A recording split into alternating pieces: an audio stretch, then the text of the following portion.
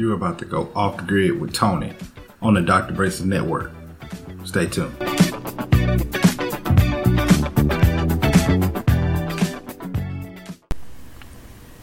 What's good, my people? It's your boy Tony coming back to you with another Off the Grid podcast, dropping you some of this local flavor.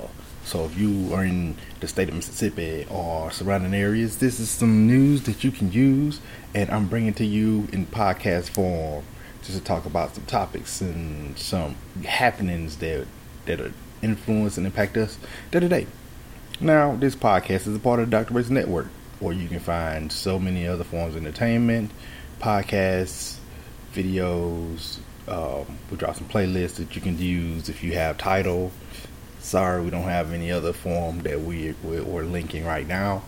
And, maybe you can come through and, check out some other things like when we talk wrestling or whatever. Whatever we're going to do. You never know what you're going to find on the Dr. Braces Network. And we just appreciate you for coming through and supporting the cause. So, but here, we're just talking about this local flavor. So, I'm going to get on into it. The show is back. Let's do it.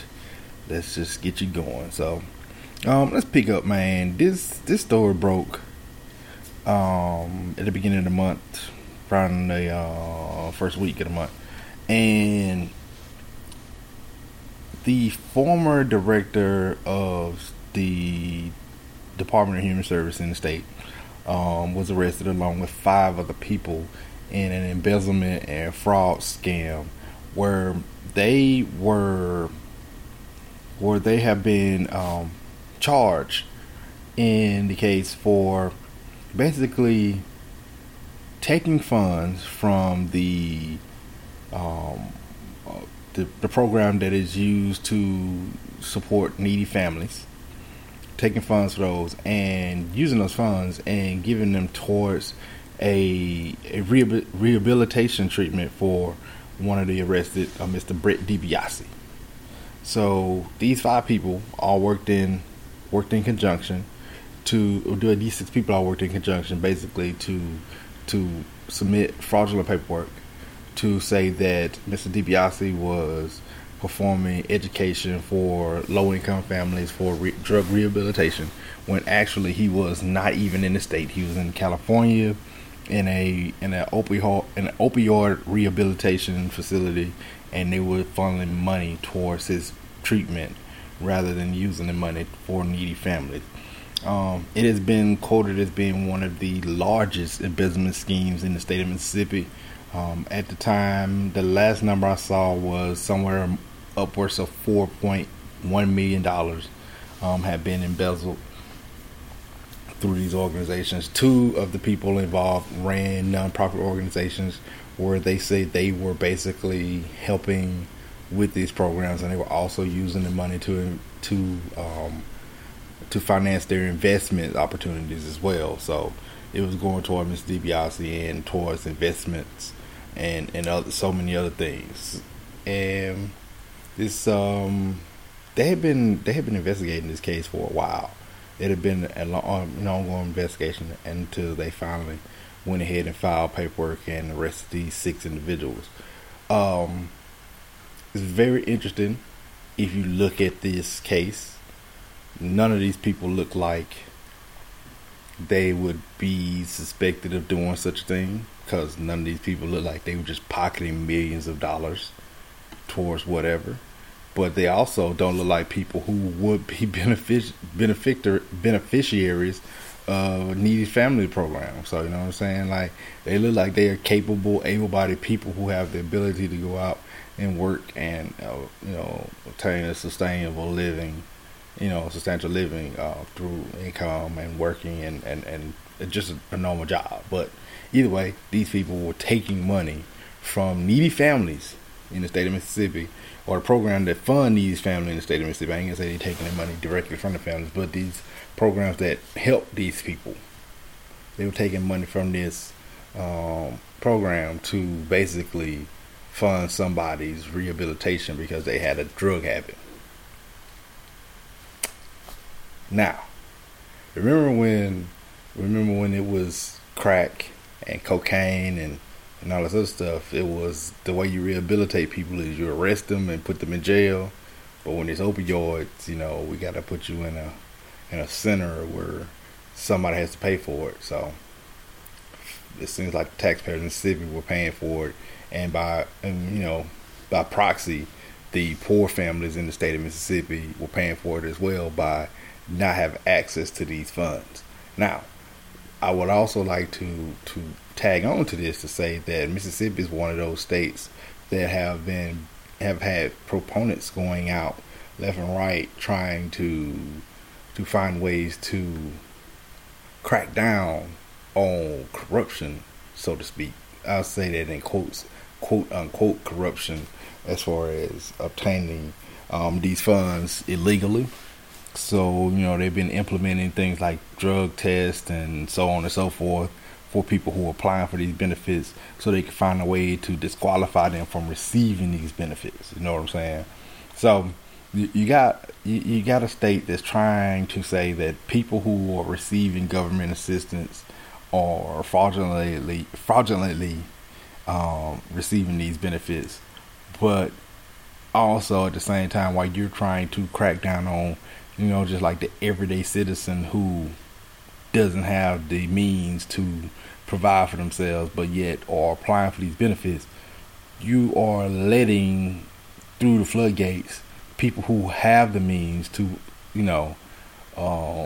to provide for themselves, who have those means. You're letting them through the floodgates to funnel out millions of dollars from these programs because you're not verified. Because you're too busy focusing on the poor people, the people who may be just taking a little extra. And I'm not even saying they're taking, I'm just saying your focus is people who are not even gaining like a substantial advantage. I think this is basically way I can equate this in just in the sports terminology. This is you calling travel on 5-year-old kids who can't dribble or who have never played basketball before, but yet you're letting NBA players take 5 steps to go to the basket. You know what I'm saying? So it's pretty much that same comparison there.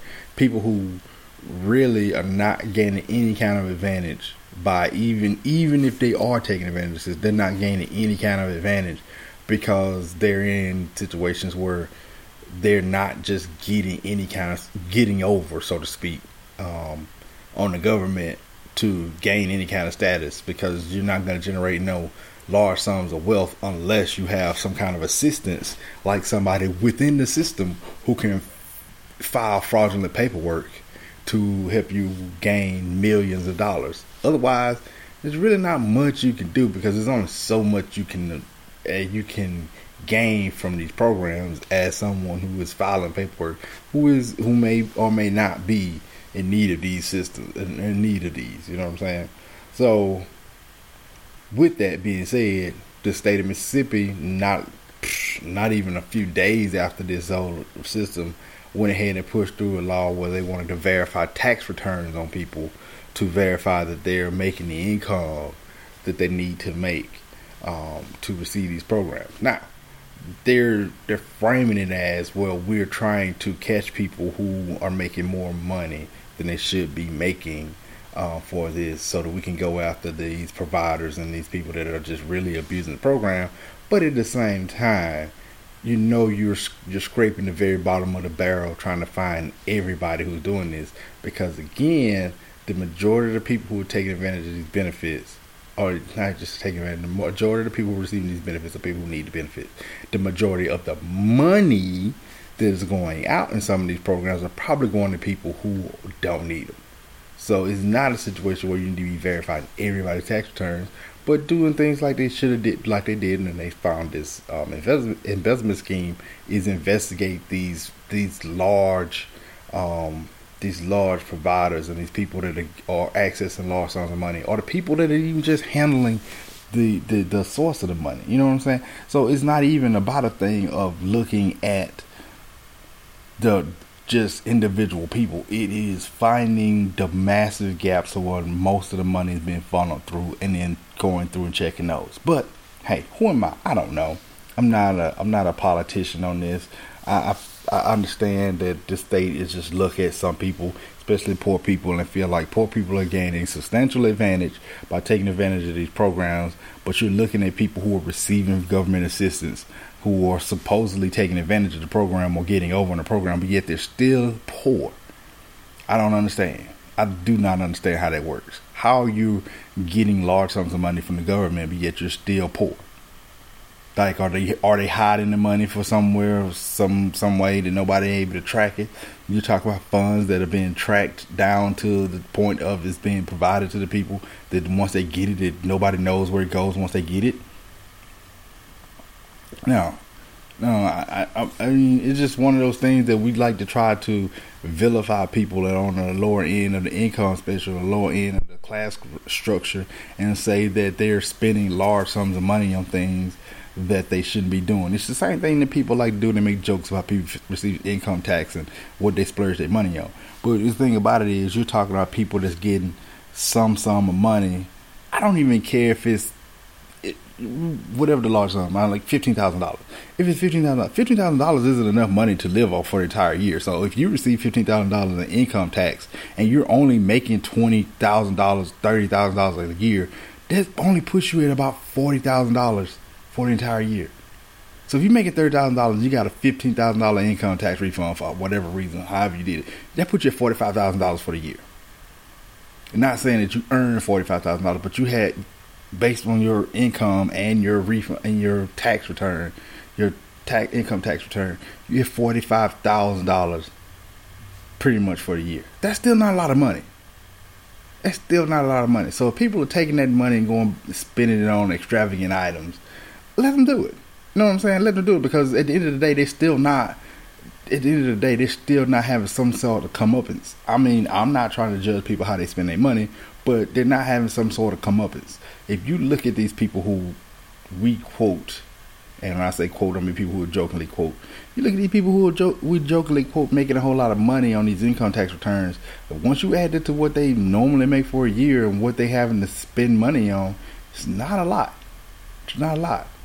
But if you're talking about somebody who's embezzled more than $4.1 million, that is a lot. And I don't care how you break that down and how many years they've been embezzling that money. $4.1 million over 1 year, over 4 years is an average of $1 million a year. So it's kind of hard. It's kind of hard to break that down to where it's not a substantial amount of money going in the hands, and we're talking about 3 to 4 people out of these 6 that were arrested. Some people were just arrested for being complicit, and other people were direct beneficiaries of this money. So that's the joke we want to tell. And that's what we want to do in Mississippi. We want to investigate people like this, and we want to talk to people about this, and we want to make sure we pointing these people out and make sure these people are the ones that we continue to put our finger and our thumb on, to continue to make sure that they're not leeching the system, so to speak. But at the same time, a lot of these people are not getting any kind of substantial advantage in this situation. And I'm not sitting here saying just let the floodgates open and just let these people get whatever they want. I'm saying a lot of people in this situation that you feel like are taking advantage, or people feel like are taking advantage of this situation, they're not achieving any kind of rise in class and influence. They're not. It's just not. A lot of the people who consistently receive large income tax returns, so to speak, continuously do it every year. And it's not because that they are getting any, because if they were gaining any kind of class, eventually they would go from receiving tax returns to actually paying back income tax, or breaking even on the income tax, or receiving less tax returns. But some people are not in that situation, so I just don't get it. I don't get it. Moving on. This also was in the news. It was reported that the president of Jackson State University, former president of Jackson State University, William Bottom Jr., was among 17 people arrested during a weekend on a 2-day prostitution sting that led to a total of 8 felony charges.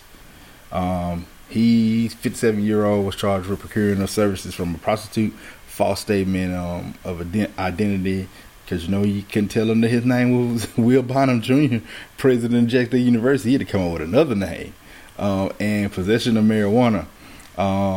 And he resigned from his job. That's what I say he's former, but he was also caught up with another Jack State employee, a professor, a doctor, as a matter of fact. Dr. Shonda McCarthy was also caught up in this.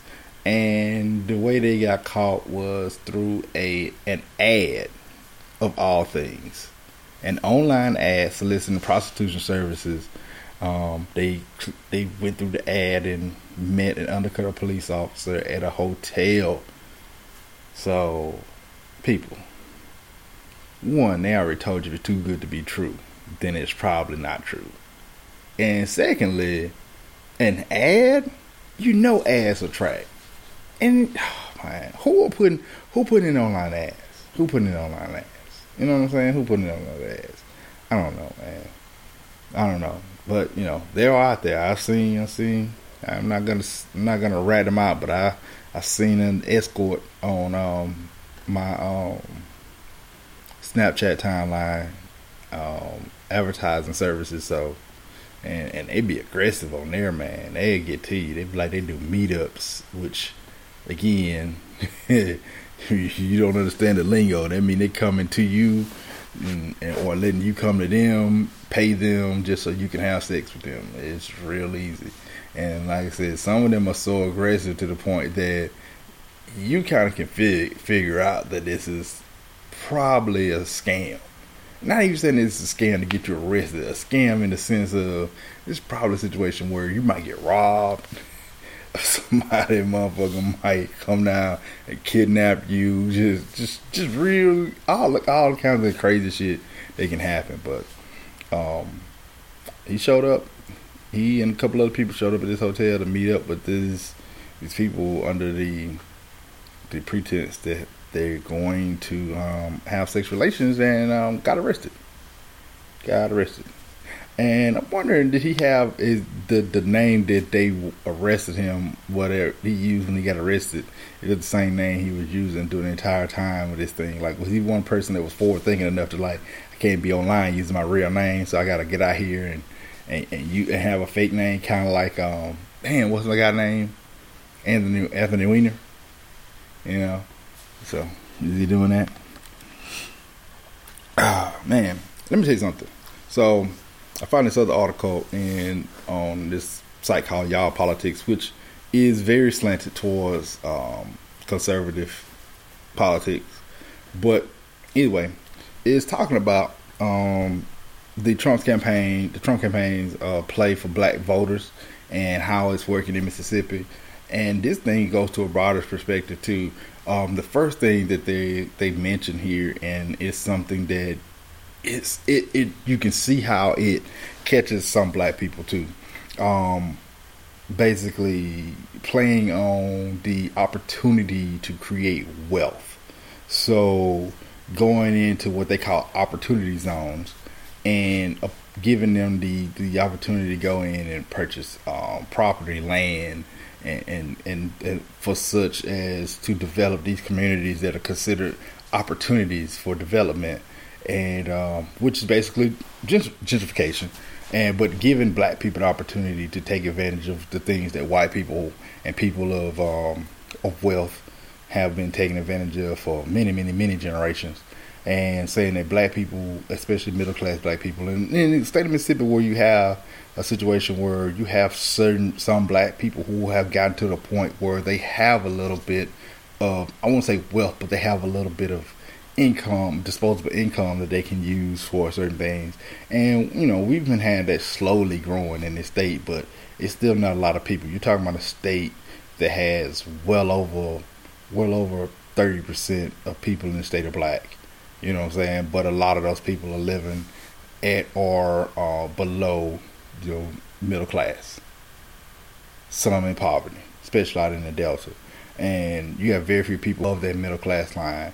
Very few, very few who are considered in the upper middle class or high class of this, the elite class of this state. Very few. but the ones that are just at that crust, just at that crust to where they're ready to move up, playing on that and giving them the opportunity to get out here and earn income.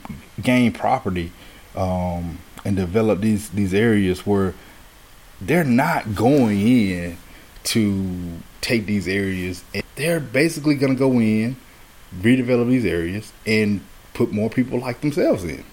And it's not that that's what they want to do. That's not what they're said not to do. But that's the way the system is designed to help them achieve the goal. So it's basically so you can go in and develop these communities, but the guidelines are going to be so stringent that you can't develop these communities for low income people to move in. And why would you do it? Because it's not going to be beneficial for you. It's not going to increase your value, your property by doing that. And like I said, you're finding black people who are flipping Republican in this sense, who are seeing it as an opportunity for them to generate some kind of gain in income. And a lot of these people they speak in coded language, and they're not going to directly say it, but they know that, especially if you're talking about being a business owner, you're talking about somebody that want to own property, you're talking about somebody that trying to take advantage of the capitalistic society, that the Trump administration is the way to move. I said it many times, even when he was running against Hillary, that as someone who wants to start a business, those policies are to your best interest as somebody who wants to start a business. But as a person of color, it's not to your best interest. Because even in that sense, when we're talking about businesses and people developing these properties and people developing these communities in these low-income neighborhoods, even in that sense, it's not saying that they're giving preferential treatment to black people. It's just saying that, hey, you got a little income, you have a chance to play in this game. And the one thing that a lot of black people who have learned in this time period, and some people who are trying to turn back on integration and so many other civil rights advantages, is that yes, you're given opportunity to have a seat at the table, but you're not given preferential treatment. You're not seeing that you're seeing that people are still discriminating against you. You're seeing that people are still finding ways to write you out of the picture. And that's the thing about this whole situation, where people are running and trying to jump this administration. What they're not understanding is they're not trying to say that you have the opportunity that you're going to achieve this. They're just saying you have a better opportunity there with the Republicans than you do with the Democrats, because they feel like the Democrats have the more liberal agenda, where they're opening it up and making it even for everybody. And they're trying to say, and where black people get caught up in this is, well, we are going to let you few black people in because you few black people meet the requirements of what it takes to be in this circle. But if you go with the Democrats, they're letting everybody in, and now you got to compete with everybody. And the thing about it is not only are you not guaranteed with the Republican agenda to get into this whole system, what these people are trying to do, not even then are you guaranteed, because now you're competing against the old network of people who have already tied in together, which needs to be dismantled. Not only that, but at the same time, you're coming in as a new player. So maybe you're not the best person. And that's the thing about it, is they're saying that, hey, we understand that you may not be the best person to be in this position or to achieve this goal or to take advantage of this opportunity to become, wealthy. We understand that you might not be the best person, but you're better than the people that we're excluding. I mean, you may not be better than the people that we're excluding, but because we're excluding them, you have a better opportunity. And I guess the best way to look at this is this: if there's 10 people and you're the 5th person on the list because we excluded all these other people, but if we brought all these people in, instead of you being 5th, you'll actually be like 50th. Of course you want these people excluded, because now you have an opportunity to be higher up the list. And that's the thing that people are overlooking when we're talking about this situation of playing with this agenda, or playing with this administration, just to get in your way. They talk about criminal justice reform. I hit that in a second. And I'll come back to the other thing too. School choice. Talking about that where they're saying that again, people in disenfranchised communities have the opportunity to have the choice of sending their kids to where they want to go to school, and this or the other, give them that choice. But here's the thing: they're building these schools directly in opposition to lower performing schools that are less integrated. They're building them there. They're redistricting school districts so they can get the people that they want. So tying it into this opportunity zone thing, yeah, you can develop this community of like black people. We can fence you off so you can come to these schools, these better schools, so you don't have to send your black kids or your poor kids to these other schools and these other communities that haven't been doing that great. Like for instance, to kind of like bring this to an example, down in Mississippi in Yazoo County. Yazoo City School is one of the worst schools in the state of Mississippi, probably in the country. But not more than 20 miles down the road, you have a brand new school in Madison County, which is crazy because you have Germantown High, which is becoming a large school as it is, but you built that school right outside of Madison Central. You got Flora, Thelma Jackson, Canton, all these schools right there. You got all them schools in that area that have been there and existed for the last few years. You built this new school here because you're bringing these people into this community who are coming there because they're working at the Nissan plant, but you also got the people that work for Nissan who are bringing their families here from all over the place, and they want their kids to get into the good schools, but they don't want to maybe live in Clinton, and they don't want to live in Ridgeland. They don't want to move too far down to be in Madison Center. They want to be as close as they can to possibly to work. So you bring the school that's a little bit closer to that plant. You build that school, you open that school up, and now you put these people in the school. And even though you had existing schools in an area, so rather than investing in existing schools like Yazoo City schools, Yazoo County, Canton, and all these schools, investing in these schools and making these schools better, you build a totally new school, essentially just for these people. That's what they're doing, and that's how you get into school choice there. And you see it happening so many times. You see it happening so many times. I mean, it just that's what they want. That's what they want to put in and say that they're doing you a benefit. Now, talk about criminal justice reform. So they're revitalizing the criminal justice system. Now, in that, with that being said, we're talking about the state of Mississippi, who just make the news for their prison system being insufficient and people dying. I got another story in here where I think the 16th inmate died not too long ago. 16th inmate in a few months. But you want to have criminal justice reform. Well, yeah, you're getting the criminal justice reform. Yeah, you're getting that. But in that, you're also rewriting your code.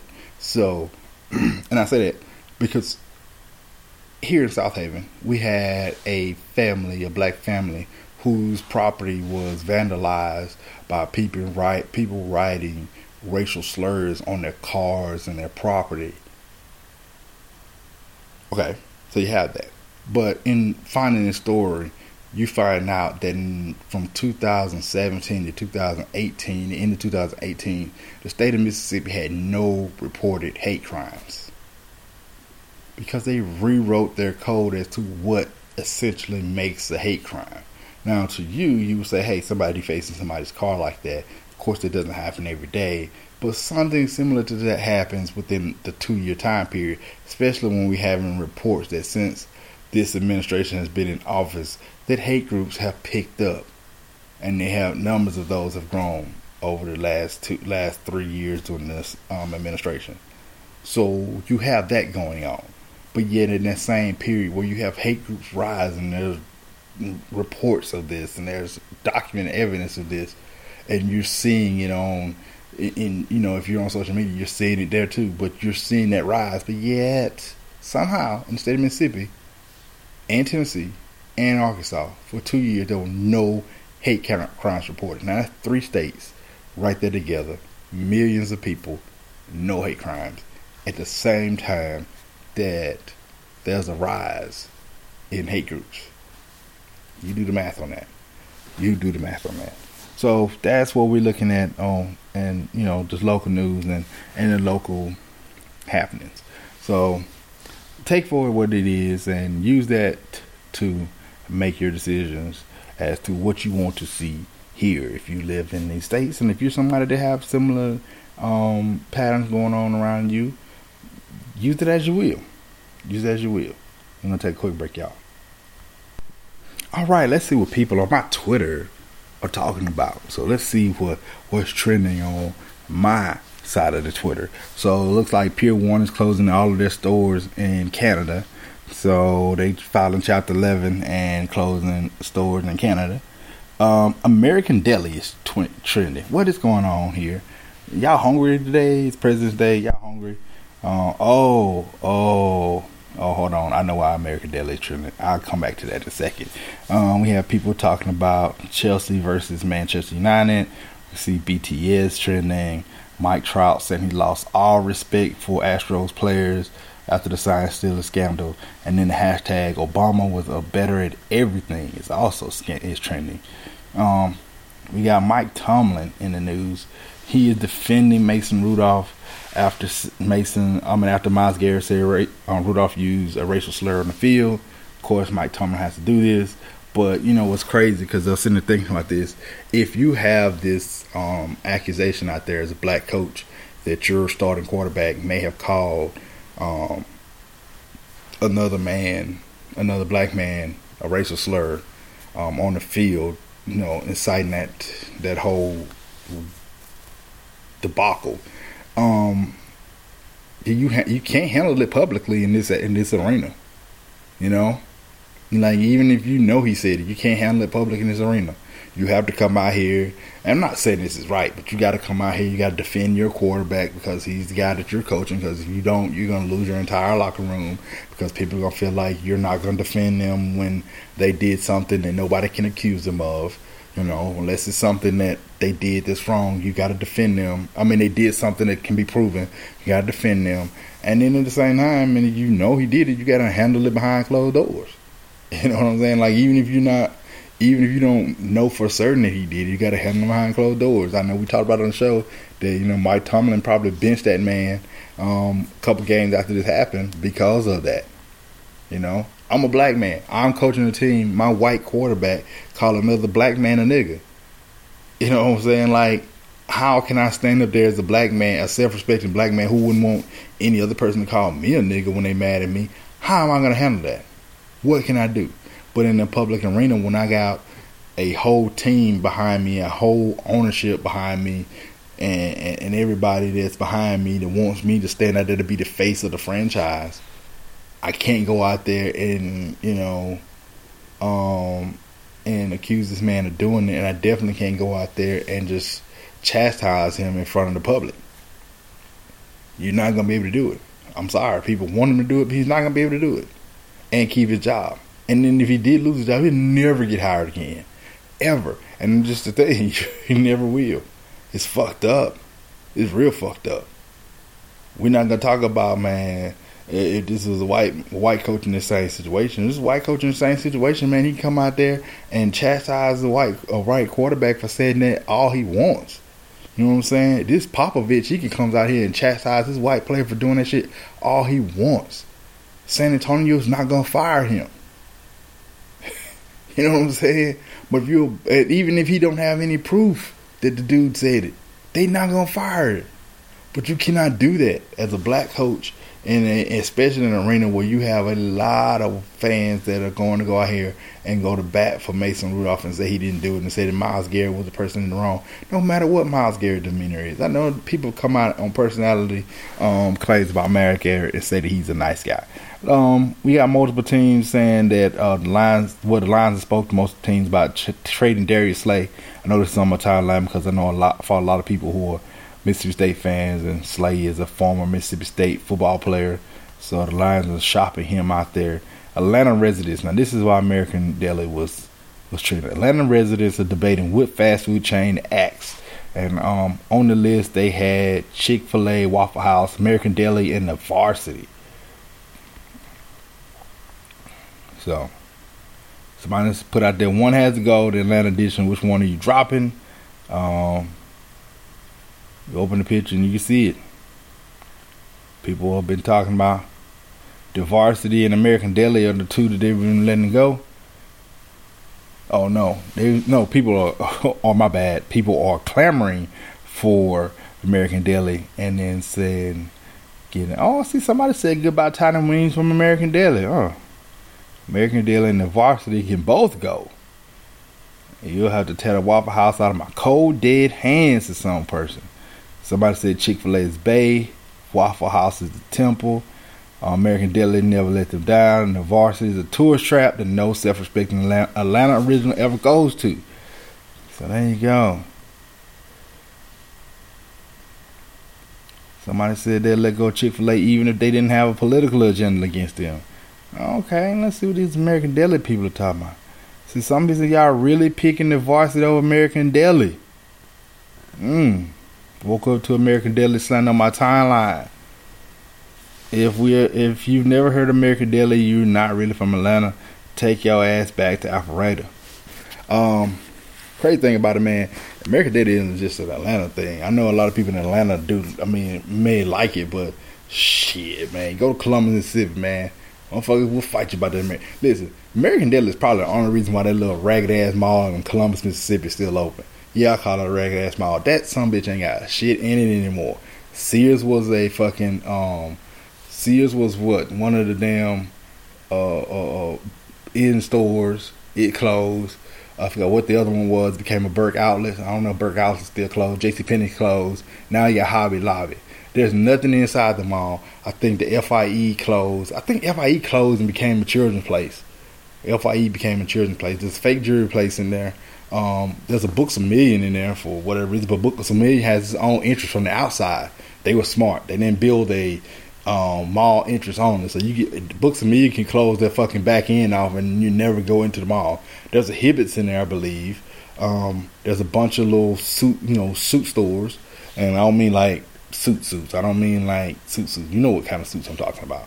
And nothing wrong with that, neither. So, there's a place needed for those. So those places probably wouldn't have they may have a place downtown. But, you go get your suits from there. I think there's rack room shoes in there. But, nope, I think the shoe store moved. There was one in there. I think it moved. There's no arcade. There's a Chinese restaurant in there, a Chinese buffet in that junk. The movie theater closed, so there's no movie theater in that thing no more. Shit, the movie theater been fucking closed. And the people don't even go in that bitch just to walk around anymore. But they go in there for that fucking American Deli though, dog. They go get that American Deli. It don't even have a food court. It just has American Deli. That's it. The mall doesn't have a food court. It just has American Deli. People on it, like I said, man, that American Deli, man. And just me talking about just this Chick-fil-A here. Fucking lines be wrapped around the goddamn building. And Olive Branch had to redo the whole fucking drive-thru because the lines were out into the highway. Waffle House, everywhere you go. I mean, there's one right around the corner from me. The Varsity I've never been to, so, but I can't speak for what Atlanta people are doing. There you go. Those are what people are talking about on the Twitter. In the news of Mississippi, y'all. Here we go. Pearl River was expected to crest Sunday and lead to historic flood in Mississippi. More neighborhoods in Jackson, Mississippi were starting to flood Saturday as the swollen Pearl River may soon reach its highest point in decades, city officials said. And I can attest to that because I passed through there and that river was so high that it was touching the bottom of the I-55 bridge. That's how high that river is.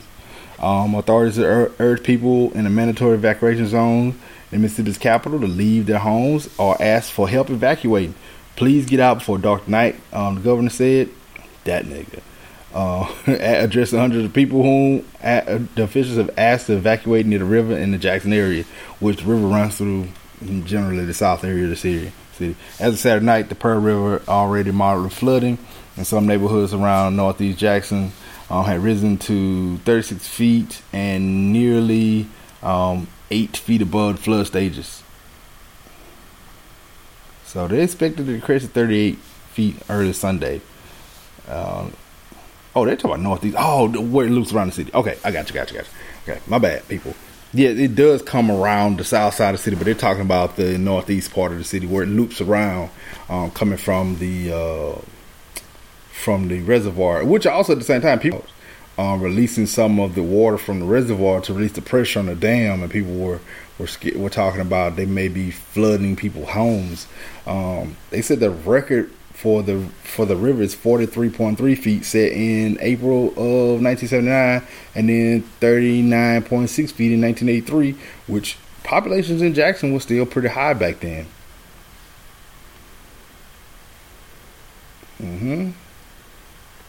So people, like I said, didn't want to leave, but there you go.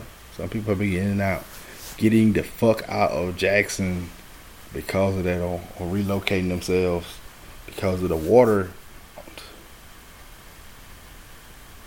Someone says this lady says she was terrified and because she has a business running inside her home, which does not matter because if the water gets in, you're done. Lottery expectations: there's 16 million in revenue for the working states, roads and bridges, and also for the teachers because they fucked up. Thomas Shaheen, president of Mississippi Lottery Corporation, speaking at a legislative hearing, recently estimated that during the first full fiscal year, the lottery would generate $81 million in revenue for the state.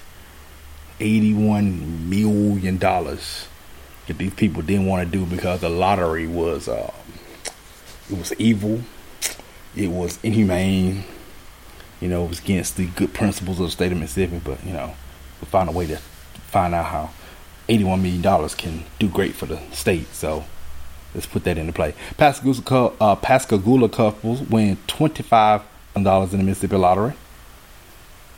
That was the cash scratch-off game. Yeah. Oh, it's a black man. I don't see the wife, but I see the man. It's a black man. $25,000. Show wouldn't have got me on that picture, not in my face out there shining. Fuck all y'all. Oh, shit. Another inmate dead in Parchman, Mississippi. This is in the Daily News. Need that up there. Where we at? No. Get that out my face. I see, as Mississippi prison system remains in crisis, yet another inmate in one of the most scrutinized facilities has died. The Sunflower County Medical Examiner's Office has announced that 54-year-old James Allen Brown died on Monday, which makes him the 16th prisoner since late December to die in Mississippi. Many of those deaths have been caused by gang violence or suicide. For this case, the coroner says foul play is not suspected.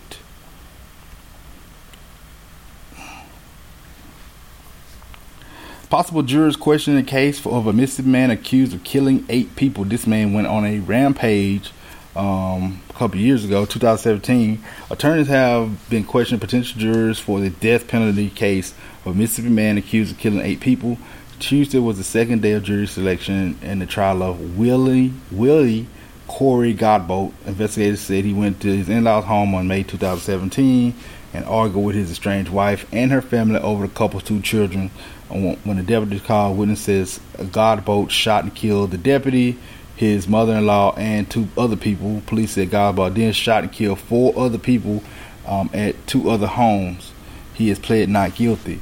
They're deciding to. This happened in South Mississippi, so they're pulling jurors from up here in my county to go down there to that county for the trial. So basically, you're going to come here, they're going to question you for the jury, and then they're going to bus you down to South Mississippi to sit there for the duration of the trial.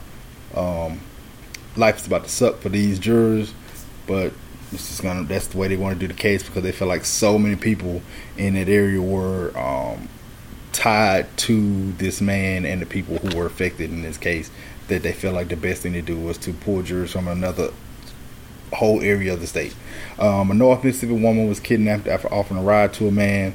This happened in Batesville, Mississippi. A man has been arrested after authorities say he had kidnapped a North Mississippi woman who offered him a ride. Panola County Sheriff Shane Phelps tells local news outlets that the woman was kidnapped late Thursday after spotting a man with a broken down car. The man forced the woman to drive around about 6 hours before they stopped at the Batesville gas station. The woman entered the store and asked the employees to call the police. The unnamed man then fled in the woman's car. The officer chased him until he wrecked. He ran away, was arrested when the officers pulled over a car that had repeatedly driven past the area and found him inside.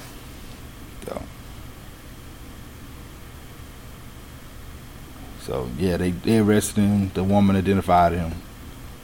This niggas is crazy. Niggas is crazy.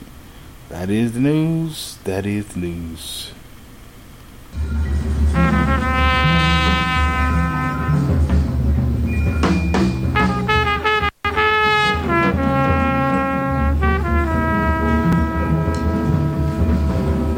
Now it's time for Tony Reed's Urban Literature.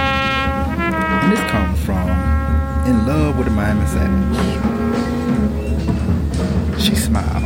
The colorful tattoos on her neck reminded me of butterflies. Beautiful, exotic. Her eyebrows were smooth to the point at the edge of her eyes. Her makeup was flawless. She looked as if she was hand-painted by God himself. And I worship her daily.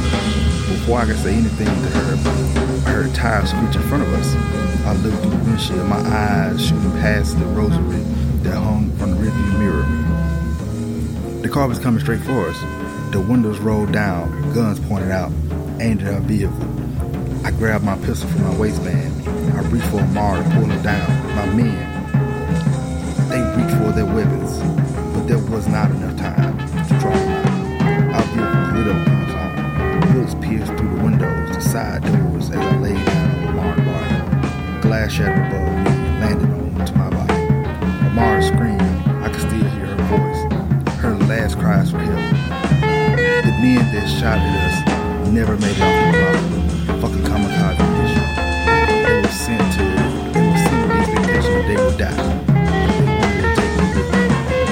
After the gunshot ceased, I felt the pain radiating through my arm. The men in the front were slouched over. I knew they were dead. I climbed off the car and blood trickled in my mouth. She wasn't making it out. I don't know how she was doing it. I remained alive.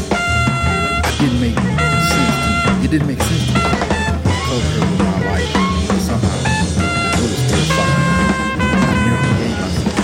I would never. My job was to protect me because I failed. I couldn't allow anyone to hurt another woman without hurting her. It was something that I could decide. I felt like it was my way of paying Mara back. My way of saying I'm sorry for not protecting her when it mattered most.